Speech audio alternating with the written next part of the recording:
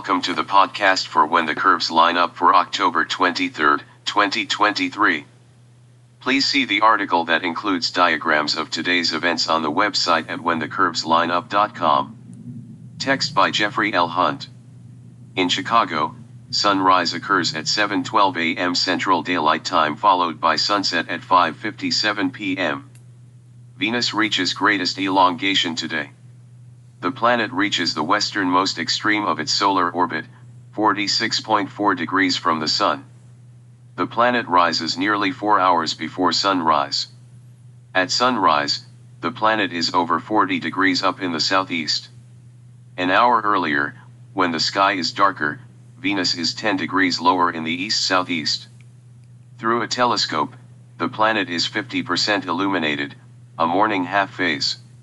Notice the exaggerated size of the planet on the accompanying chart in the article on the website. It resembles a waning half-moon, known as last quarter. While Venus phase continues to grow, lunar phase names such as waxing and waning are not used for Venus. Until November 10th, the planet rises at today's time interval. As the planet moves toward solar conjunction next year, it rises later each morning. By mid-December, Venus rises 30 minutes later than today's rising time. Here is today's planet forecast. In the morning sky, an hour before sunrise, brilliant Venus stands nearly 30 degrees up in the east-southeast. This morning, it passes Chertan in a white conjunction. The planet and the star are 9.9 degrees apart. Venus seems to step past the distant stars in Leo. Earlier, it passed Regulus, meaning the Prince, Leo's brightest star. A week ago, it passed the star Rho Leonis, Rho Leo on the chart. In this morning's conjunction, Venus is too far away from Chertan for them to fit into the same binocular field. Chertan is part of a triangle in Leo that marks the lion's haunches and tail, dotted by Dean Bola. Regulus is at the bottom of a backwards question mark outlining the lion's head. We see Leo in silhouette as a westward-facing creature.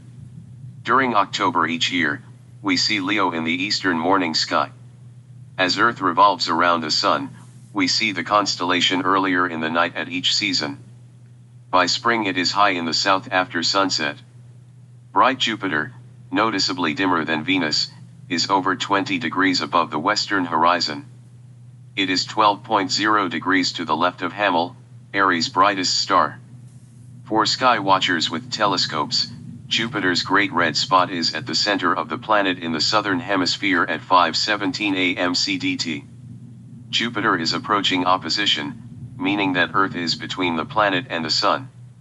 When that occurs, the planet rises at sunset and sets in the west at sunrise. Venus and Jupiter are at opposition, meaning they are 180 degrees apart in the sky, and Jupiter sets as Venus rises on December 10th. This morning the two planets are over 121 degrees apart. In the evening sky, Mercury and Mars set shortly after the Sun. Mercury is moving into the western evening sky, while Mars is heading toward a solar conjunction. This evening the Moon is near Saturn. At 1 hour after sundown, the lunar orb, 71% illuminated, is about 25 degrees above the south-southeast horizon and 6.8 degrees to the lower right of Saturn. The moonlight is too bright to see dimmer stars, although they can be seen through a binocular. Fomalhaut, the mouth of the southern fish, is about 20 degrees below Saturn and nearly 10 degrees above the horizon. 3 hours after sunset, Saturn is in the south. It sets a few hours after midnight. At this hour, Jupiter is over 5 degrees above the east-northeast horizon. By 2 hours after sunset, the Jovian giant is over 15 degrees above the eastern horizon. By midnight, Jupiter is in the southeast, and tomorrow morning it is again in the western sky when Venus gleams in the eastern sky. Thank you for listening. Please read the articles at whenthecurveslineup.com.